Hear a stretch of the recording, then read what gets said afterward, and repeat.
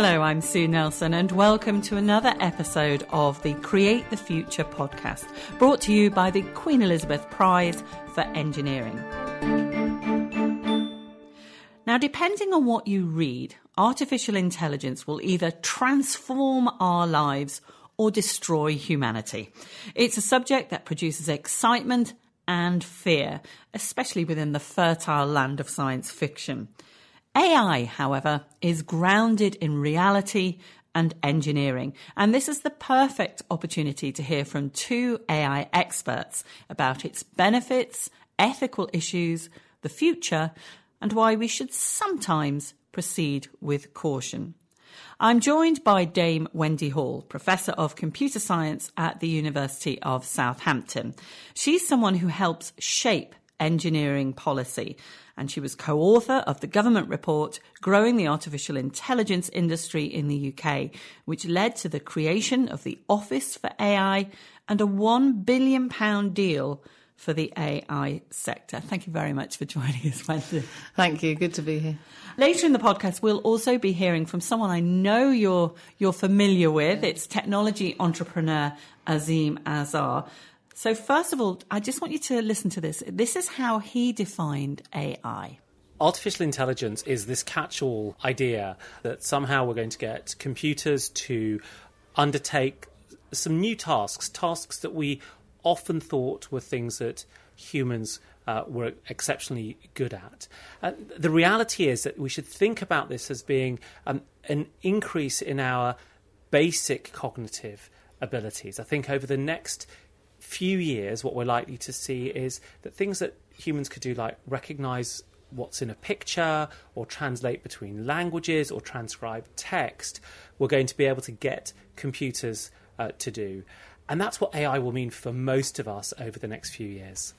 Wendy, does that tie in with how you view AI? Yes and no. That's a very academic response.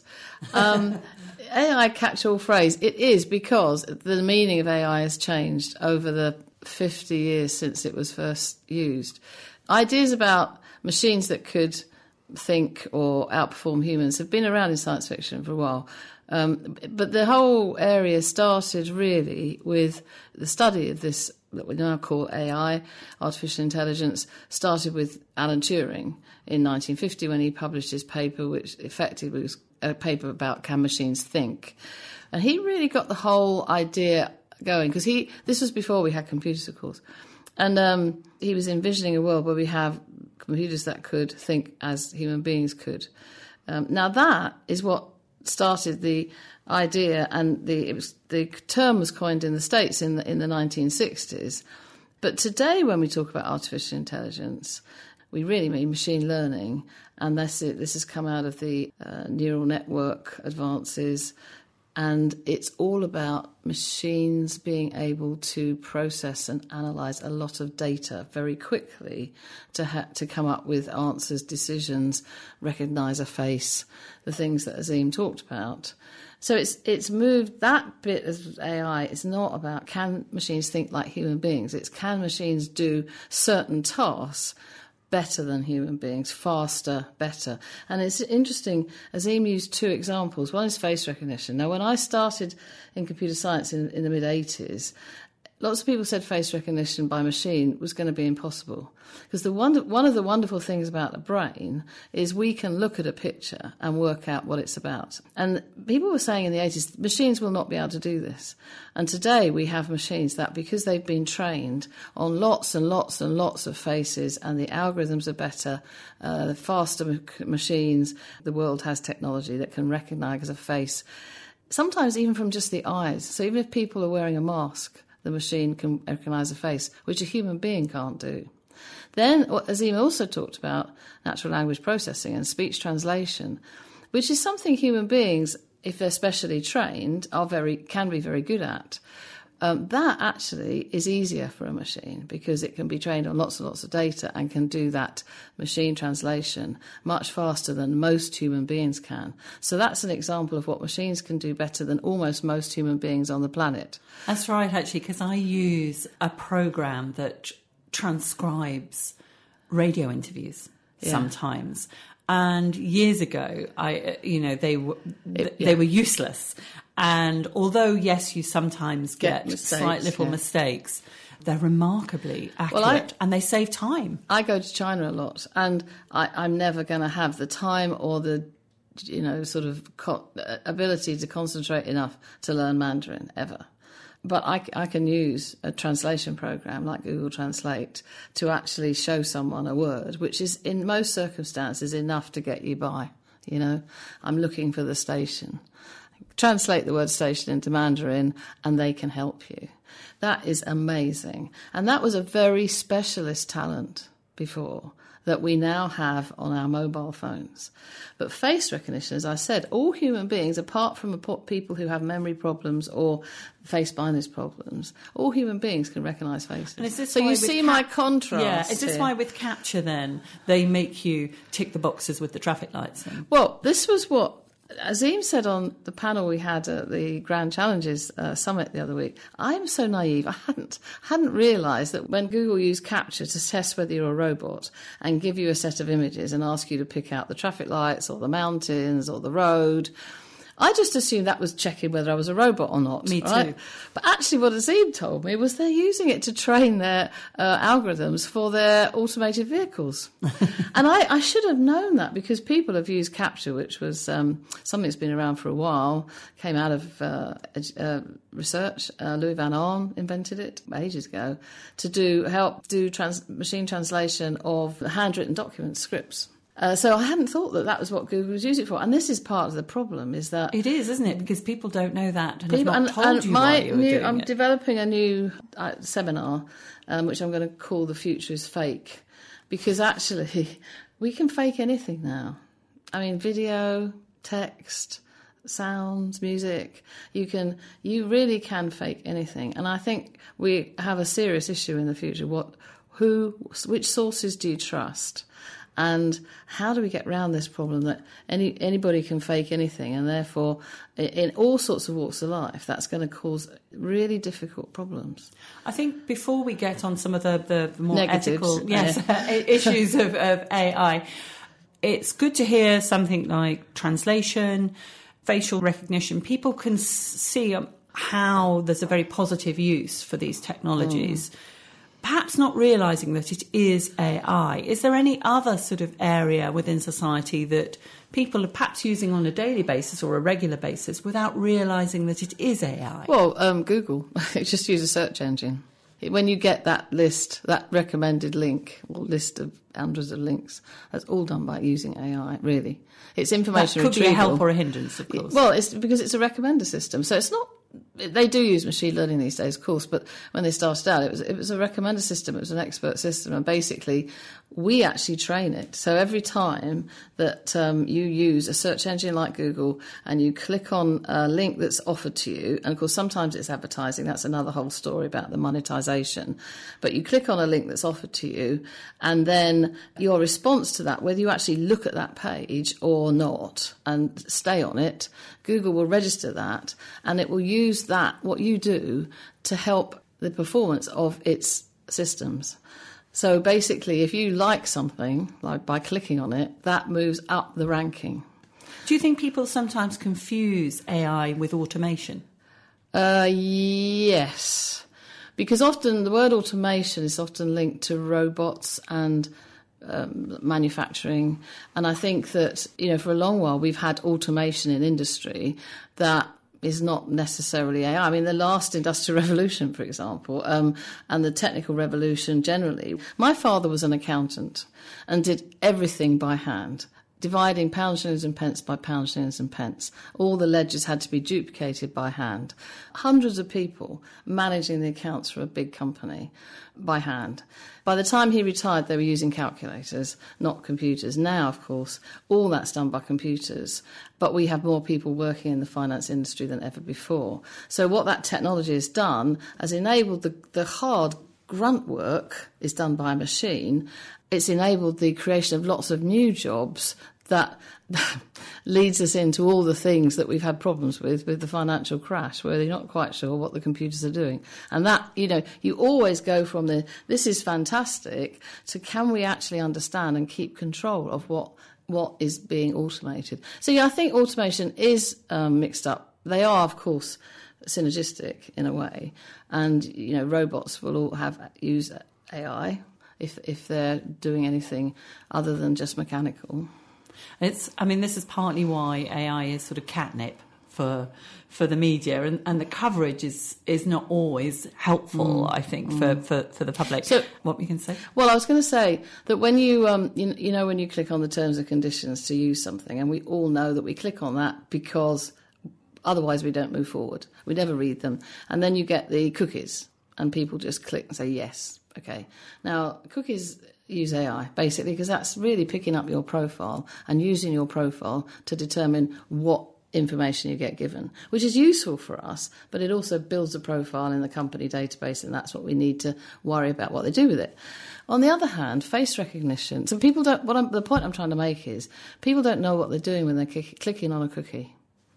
It's true but you don't have a chance if you can't don't read have that a choice. Article if you don't click. Exactly. So you do it, but people don't understand that face recognition, and we all see the scare stories about what happens in China with face recognition and surveillance society. But increasingly, we're using it. Our border forces are using it. Our police are using it because it's a really useful tool.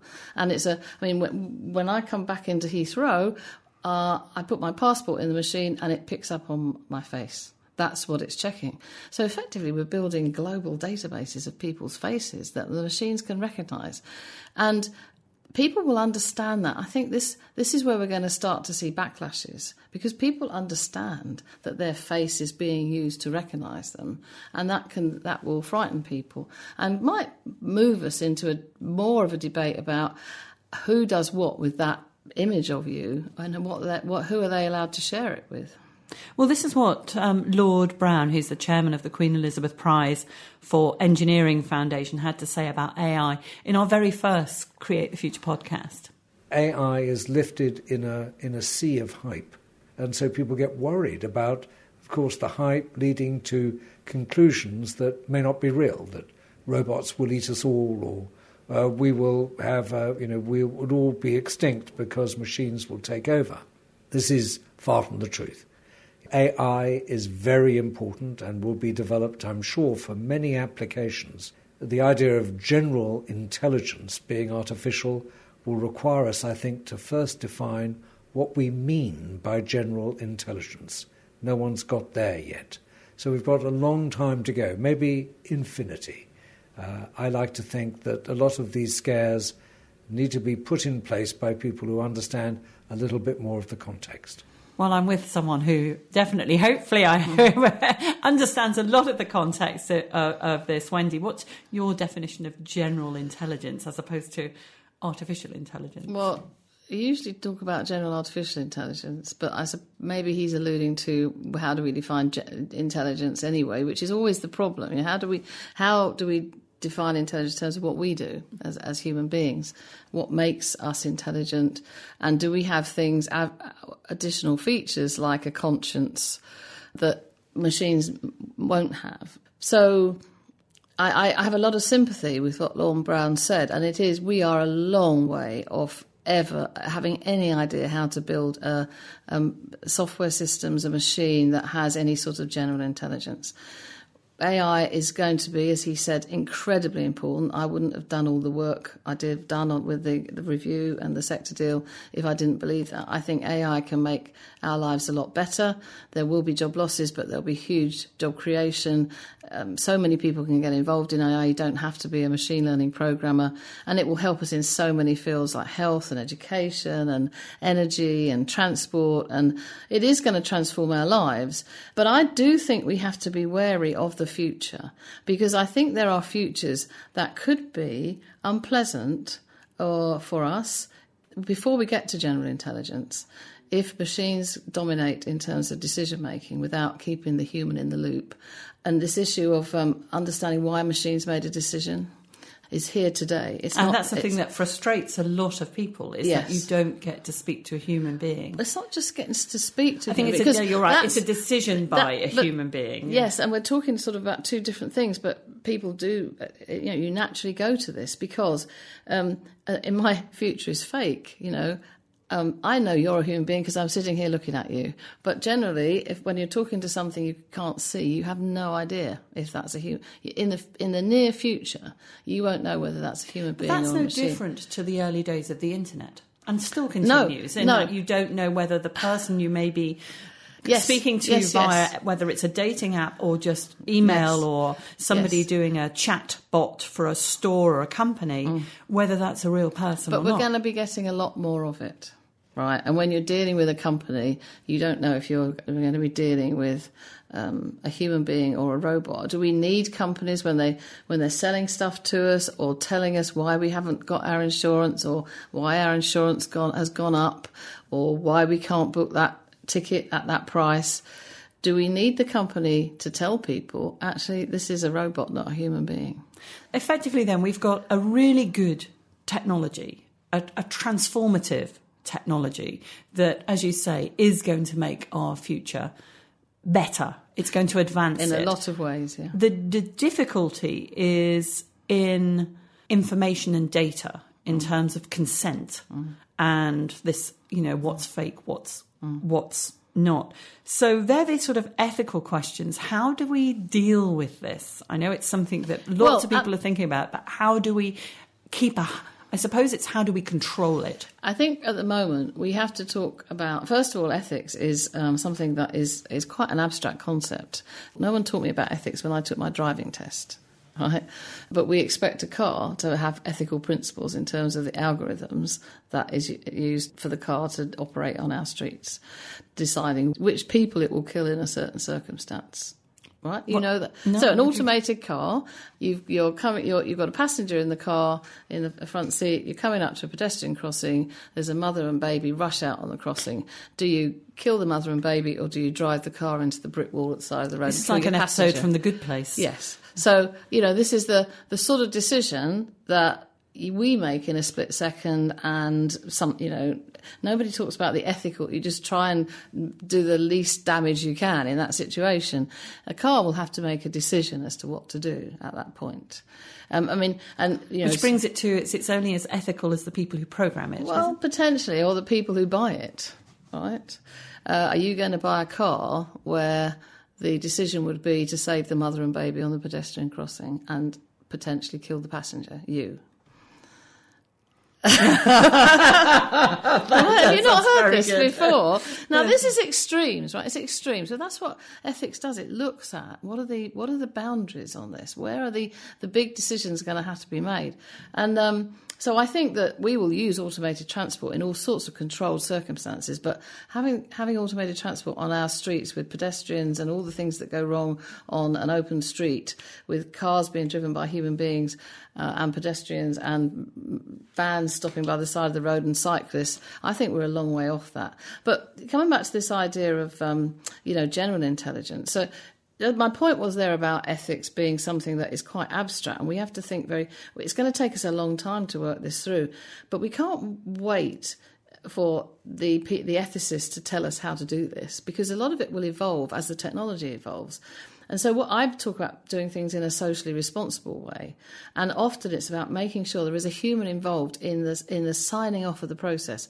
So if you've got an AI system that's looking at, say, MRI scans to detect some sort of disease, tumours, cancers, whatever, and a decision's going to be made on the basis of the results of that scan as to whether somebody has treatment and what treatment they have, then I think, just like you do today, doctors have to sign off anything that any decision to somebody higher up has to sign it off as that makes sense. There's been due process. This is the treatment we will take. And I think we've got to make sure we do that. We have to apply those types of processes as we develop the AI. That's quite interesting, because we've had a few Twitter questions for you. And one of them was, let me just find it here. This is Amanda Groombridge. I'm sure she's submitted questions before, so to our other podcasts. So it's good to know we've got regular people interested in this, which is, can AI be used to produce human disease pathways using AI to collate available data and develop inclusive information sharing and personalised drugs programs? Because this is a future she would like to see. Well, there's an awful lot packed into that question. The answer in principle is yes. Right? AI can do that. And we talk about AI as being a way to save money in the health service, to increase the quality of service, for, less spend, because there is not an infinite pot of money. Whatever colour your politics, there is not an infinite pot of money to put into a system like the NHS. But we have more people living longer, more sophisticated ways of treating diseases, and everybody should have a better quality of life as a result of that. AI can hugely reduce costs and do things that today has to be done by a human being. It takes a long time. AI will do it faster and potentially more efficiently. The research shows that AI is as good, if not better than human beings, but there will still be mistakes which need to be checked. And that's what we were talking about before. So that's a Freudian slip there. Instead of good, you said God. Did I? Yeah. AI will be God. Well, okay, that comes back to the general intelligence, yes. It does, doesn't it? Here's another question we had. This one from... I've grouped these not together because these are more of the sort of gloom and doom ones. Avril Russell, she wanted to know what will happen if we build and unleash an intelligence that outpaces human evolution. Jeff Bannis also said, what do we do if AI machines tell us AI will ultimately eradicate humanity? And Rob Spence, can AI ever totally take over a system? So this is control again, isn't it? Well, coming back to what Lord Brown said, potentially it is an infinite time before AI can take over doing everything that human beings do. But as I'm making the point that along the way there are going to be crossroads at which, if we're not careful, we'll give more power to the machines than we want to. What Stephen Hawking said at the extreme, and others have said, Elon Musk has said, I think, if we could achieve general artificial intelligence, then machines would potentially out-evolve human beings, because we're biological and we evolve quite slowly, and machines, if they could evolve much faster than we can.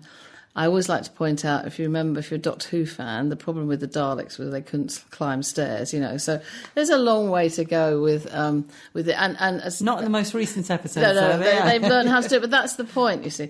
But there are lots of things that could wipe us out on this planet long before we can build general artificial intelligence. Well, that's quite cheery. And hopefully artificial intelligence will help us sort out some of our problems, like climate change, like better quality medical care for more people. There's an awful lot to be hopeful about, but my point is we cannot early enough think about how we do this in a socially responsible way, because just as with climate change, we've done so much. Look at the quality of life the Industrial Revolution gave us in terms of heating, lighting, air conditioning, all the things that are now draining our planet of its natural resources. And, we have to make sure that we develop AI in a way that's for the good of humanity. Well, we heard technologist Azeem Azhar earlier with his definition of AI, and I caught up with him in London before a meeting just a few days ago to discuss some of the issues surrounding AI, some we've touched on today, and to also ask him, like you, some questions that were put forward by people on Twitter. Now, I began by asking him how he felt about its perception and why some people view AI as a threat, either economically or in terms of our democracy. I am worried about the misperception, and I'm worried that the media benefits from the misperception because it creates more alluring stories. AI is a tool. It's a powerful tool, but it's a tool nonetheless. It's a hammer, it's an iron, it's a knitting needle, it's a blender. That's what it is. The risks of AI come from the ways in which companies in particular, but also governments, choose to implement it and what they do with the consequences of that implementation.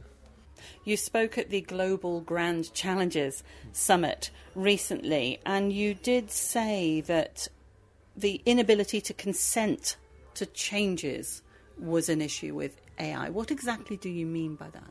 Well, normally we consent to the changes in our world by a democratic process. We vote for politicians, they make some laws. If we don't like them, we vote them out.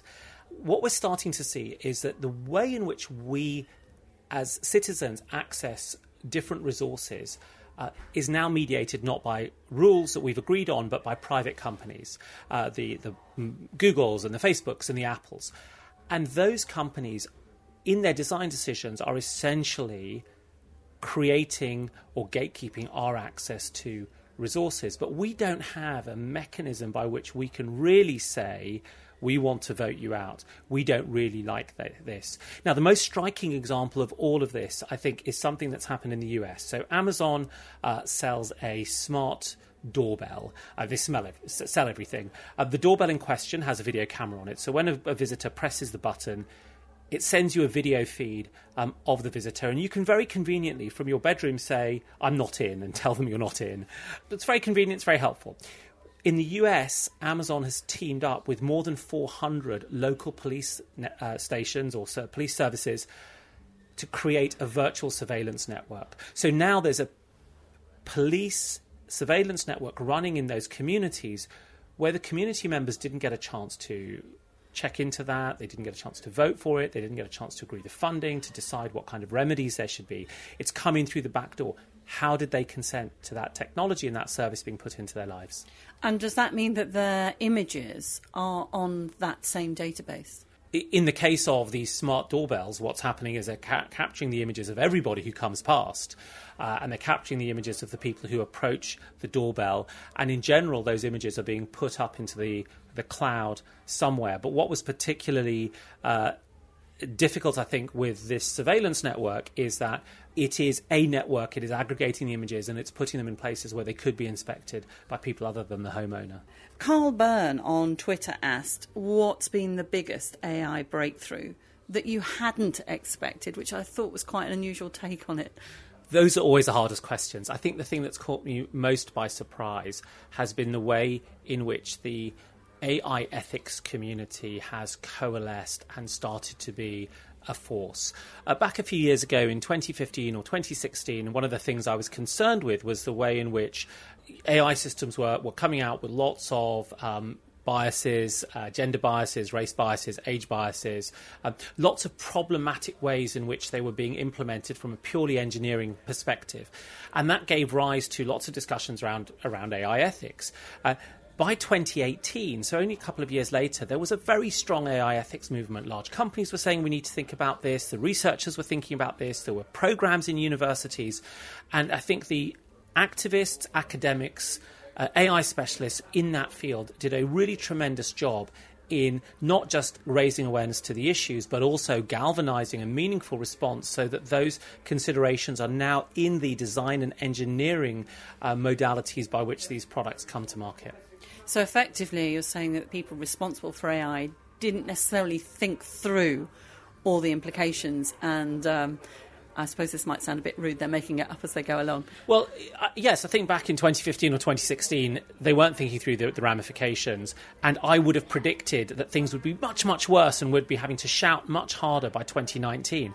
The problem is not fully addressed, but we're in a much better position because the AI ethics community managed to come together and tell stories that people could understand and activate us to say, look, these are important issues and we have to figure out how we address them. So the good news is that while the battle is still to be fought, the troops have been assembled and are ready to fight. Sarah Rose Gregory basically picks up that point. She asked on Twitter, if AI is only as good as what they're programmed to be, what safeguards are in place for preventing, replicating the structural limitations, which you've sort of touched on, but not just that. She said supremacy and patriarchy as well. We decide the values, humans, and so we have to have the debate about the values that matter. And while it's true that AI can absolutely reinforce the structures of the past, it can do something else I think is really interesting.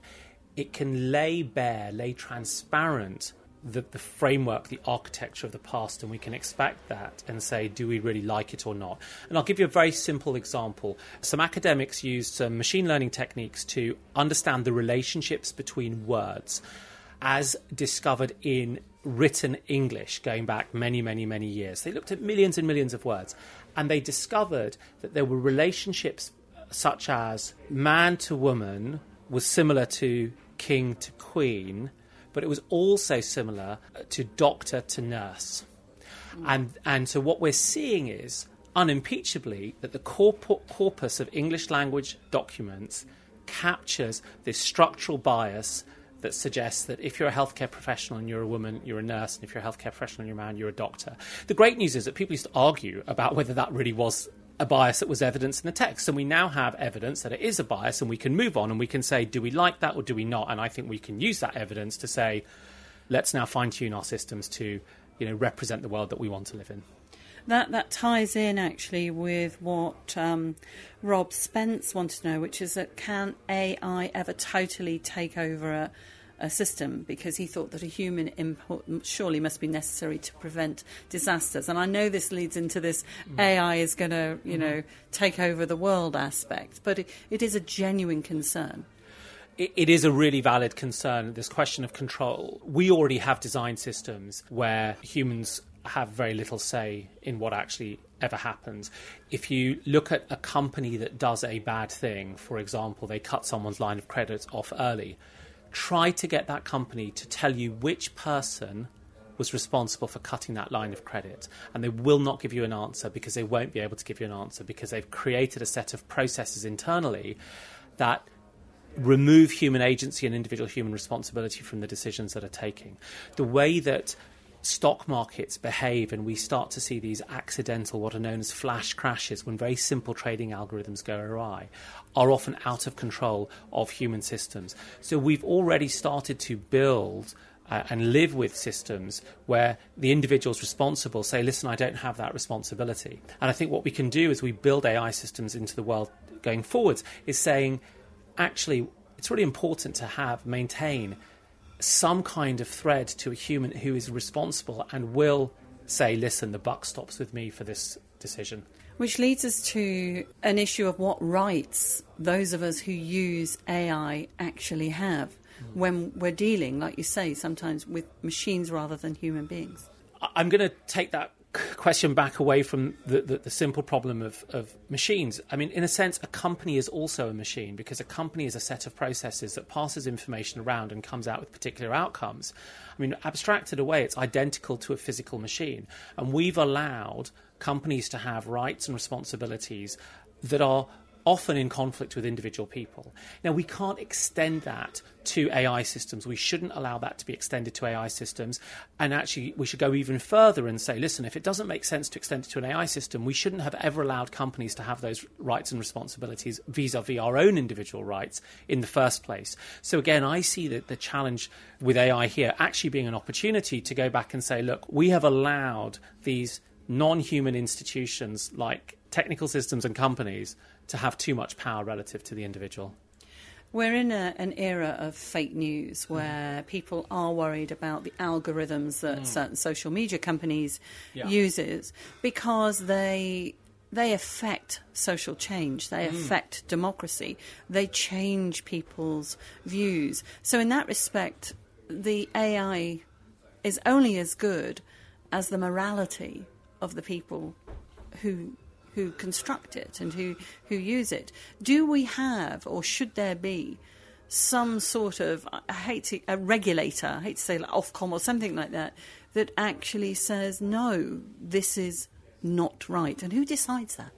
Well, we're in this odd situation today where it's being decided by very bright people in a handful of American companies, and one can just look at that and say that's not really the way that decisions should get made.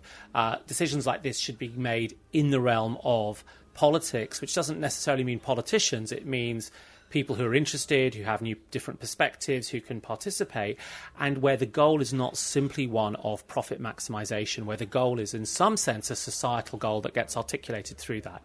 Now, whether we do it through a regulator or through some other mechanism, I'm reasonably open-minded, but it's clear that society needs to set the rules. Companies need to implement those rules and have systems that ensure they're complying with them.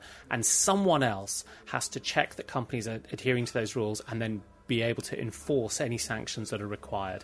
Maybe that's a regulator, maybe that's some other type of body, but we need to separate out who does what.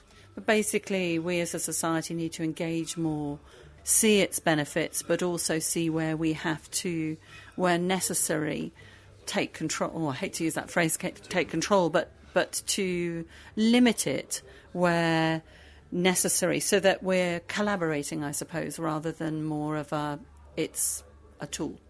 What's wonderful about the Royal Academy of Engineers is that it's about people engaging with these technologies, which as a whole society has not done. And really, since the 1960s, we have moved into a much more technocratic view of the world. And we've said there are experts who go off and figure these things out. And we as society are not going to engage with those experts. We're going to move into the Big Brother, Celebrity Love Island, Kim Kardashian economy, rather than an economy of inquiry and examination. Technology is far too important to leave to technologists. Consumers and citizens have allowed themselves to be lulled into this sense of immediate hedonism.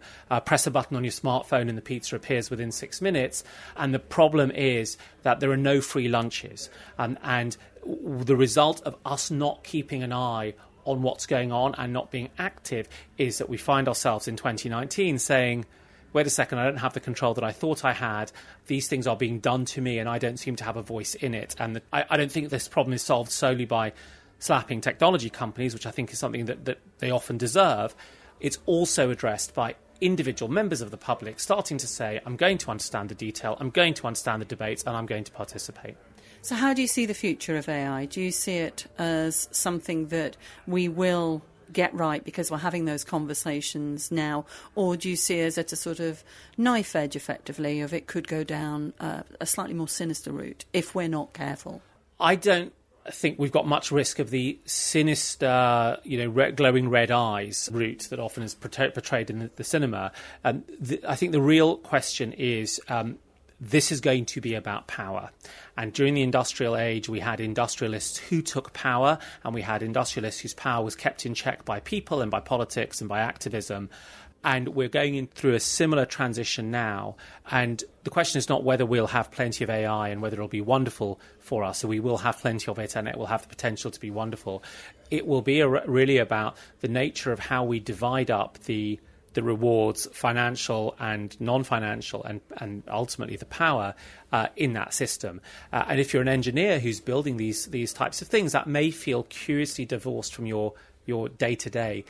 But in reality, it isn't. In reality, you build the system that is at the coalface that will be used in the case, for example, of a translation system billions of times a day by people from their smartphones.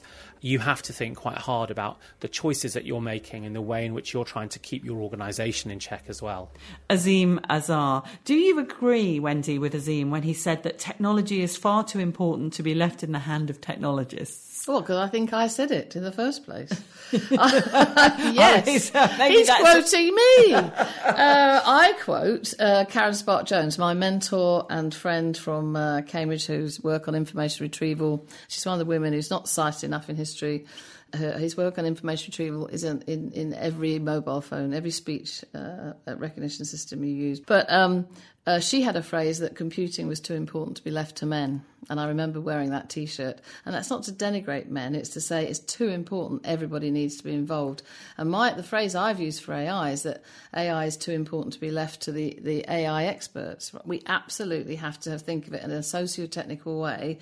Everything we do should be tested in terms of how socially responsible it is. Or maybe. Well, Azeem just briefly did sort of pick up on that about structural bias. And when you were both talking at the Global Grand Challenges Summit recently, you were one of the speakers who was very strong on diversity and the development there. Why do you think it is so important to get diversity involved, particularly when most people think of the Facebooks, the Googles, the Twitter, where it's all men? Well, you've just answered your own question. Because the nature of those companies reflect the nature of the people that founded them.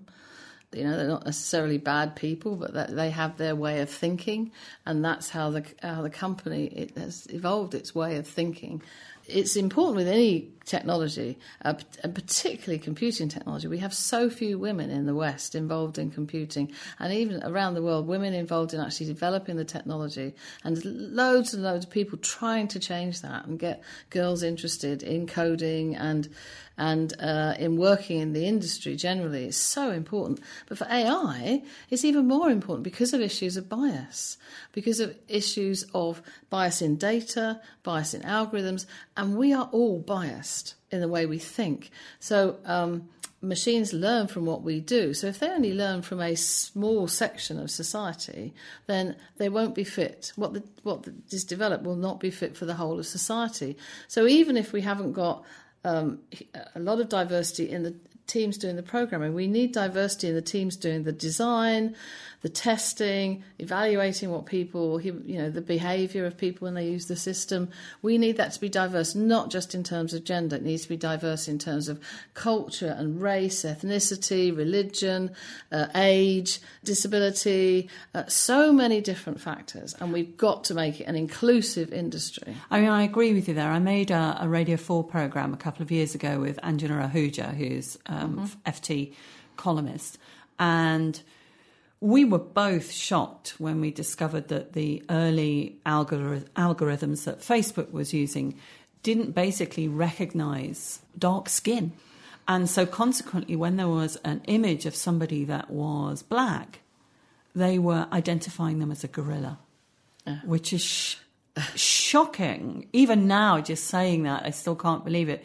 But it does show you that the people who were programming and doing the algorithms were probably basing it on images of themselves, and I can only assume that it was images of white, young white men. White people. Or in China, it's young Asian men. I mean, So how do you do this? How do you change it, though? It's easier. I mean, engineering is doing its best to get more women involved in engineering, but it is easier said than done. So how do you get women into AI? I've been trying to do this for 30 years, get more women into computing, and I feel like I failed miserably. We are making some inroads, but we still have very few women coming to read computing at university, and even, so the pipeline to go on to advanced courses in AI is tiny. There's so few women going on to those. There are many different ways of tackling it. There is no one answer, and clearly nothing has worked so far. It's a culture change, and actually changing a culture is when it's so fixed.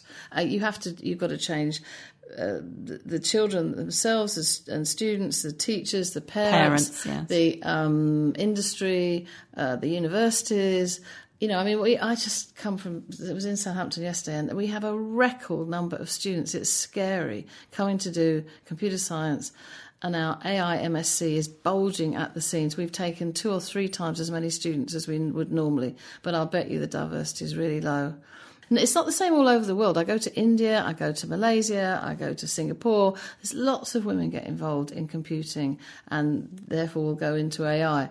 But in the West particularly, it's really bad. Now, what we've done in the sector deal, well, in the review we did for AI, we actually put in, as well as needing to set up new PhD schemes and new masters programs for getting machine learning programmers into industry, we also put in a stream of conversion courses, starting at master's level, but could be continuing professional development, where we ask the universities and colleges to set up programs for non-science and engineering students to learn how to get into the work of into the field of AI. I think that's a brilliant idea. And we got £18 million in Theresa May's last giveaway budget at the end of her term, and that's now you'll see stuff coming out for these conversion courses to be developed at our universities and colleges. And I'm so excited by that.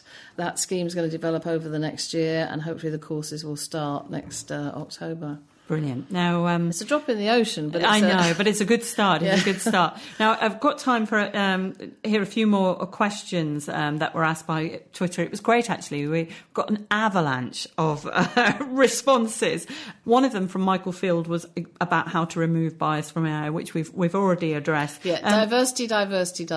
Yeah. Well, here are a few that I put to Azim as well. The first one I put to him was from Claire Ainsworth, who asked whether AI could ever become so sophisticated we had to consider its welfare as well as our own. And she admitted that this was a speculative question, but I rather liked it. We consider the welfare of things when we start to get a sense that they may have a little bit of agency, they may have nervous systems, they may have the ability to plan and the ability to feel pain and socialise.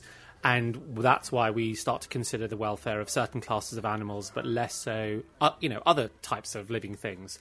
And so you could imagine that as AI gets more and more sophisticated and it starts to have those attributes in ways that we can sort of tangibly put our arms around, we might start to think about that. But the other thing that we might want to consider is once AI systems become part of our ecology, part of our ecosystem, we might consider their health in the same way as we consider the health of the soil or the water runoff in a field as an important part of that local ecology. So I could imagine could consider the health of our AI systems in a similar fashion. Science is Simple said, how do you deal with uncertainty in AI? While we accept that the human mind is flawed, we are very quick to judge a machine that makes the, quote, wrong decision. I don't know the extent to which I judge machines for making the wrong decision. I mean, judgment is something that you have to apply to things that are sentient, that have agency, that have decision-making capacity. So I don't judge my hammer when I miss the nail. What I can do is I can say the system has been designed poorly, and implicit in the word design is a human being or set of humans who have allowed it to get into the wild. Jessica Tyas, are there any areas or task types, etc., where you don't think AI should be used? Well, AI today is full of the shortcomings of the people who designed it. And I'll give you a simple example of that, which is you've essentially got an engineering system that you're testing against a bunch of scenarios to see whether it does a good job in them. Testing takes time. Time costs money. So there's always a trade-off if you're an AI developer between how much testing do you actually do before you push something out into the wild. And so the more we care about the outcome, the more it deals with situations that are not very resilient or people who are a little bit vulnerable, we have to think, has the appropriate level of testing been done to make this system perform in an appropriate manner? Now, I got a question that I must admit I didn't understand myself, because it said, is Gödel incompleteness relevant to AI? Why? So you have to explain to me what Gödel incompleteness is, or maybe. No, I mean the Gödel incompleteness. Oh, I can't even pronounce it then. Yeah, so it's this idea that you can't define a system of logic that includes itself. So you always have to have some external reference, and I think it is. I'm not a sufficiently strong mathematician to talk about that. What I do say, and I think I probably have come across in the conversation today, is that AI is a really powerful and relevant tool, and our discussion should really be about how do we put these powerful tools into the hands of enough people and the right people to get to the kind of society that we want to get to that addresses the sustainability issues and equality and distribution and so on. There are a whole bunch of incredibly interesting philosophical questions, of which this is one, but in general not ones that will have an impact on where we go over the next 4 or 5 years. Okay, right. There's Azim under the spotlight there. And now some final Twitter questions for you. This was from Southwark Bell. As an AI professor, she was curious to know, do you have Alexa in your home? No. And I was thinking about that last night, and we haven't talked much about privacy and data sharing. There was a previous question I was going to pick up on about how we do data sharing in the health service to enable companies to have access to the data they need to build the algorithms. It's a really difficult problem.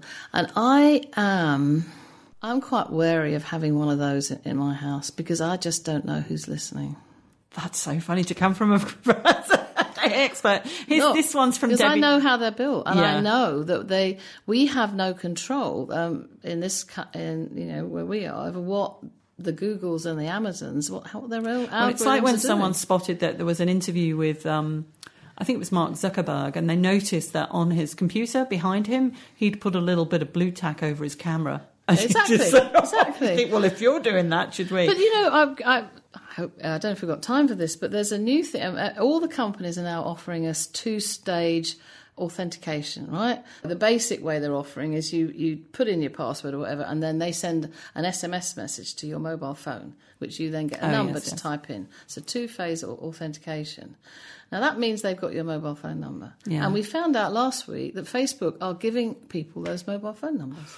Right? Yeah. Now, It's power and control in data, isn't it? And all the security experts say, well, actually, this is about control because they've just got another piece of information about you. And so that is not the way we should be doing two-phase authentication. And that was a lesson for me.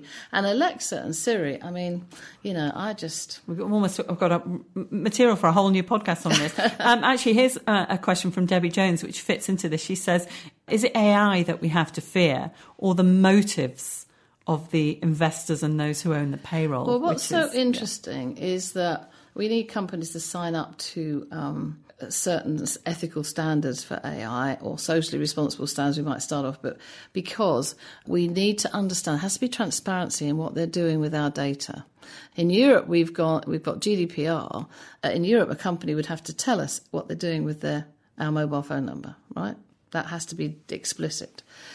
America, they have to say they're compliant, but Facebook and GDPR are miles apart, for example. And, I mean, GDPR actually is probably too stiff a regulation to enable innovation, but we need to mandate some regulation in this space about data across the globe, and I would include China in that. China's got to be at the table. There's so many people living there, and we're going to increasingly buy AI services and technologies from China and India. So I think the key thing is, though, it's easy to pillory Facebook and say it's all their problem. A lot of people use Facebook and love what it enables them to do. And Facebook has to make money. It's a company. It has shareholders. So it's nobody's saying a company shouldn't make money, but it is about signing up to some ethical framework. And we have to agree there are some emerging global ethical proposals for global ethical frameworks, which are very embryonic, will be very simple to start with. But I really think our governments have got to push for this. Professor Wendy Hall, thank you so much for joining me. I really enjoyed that. And my thanks also to Azim Azhar, the technology entrepreneur and producer of the Exponential Review newsletter and podcast. Thanks for listening, and do join us again for the next episode of the Create the Future podcast.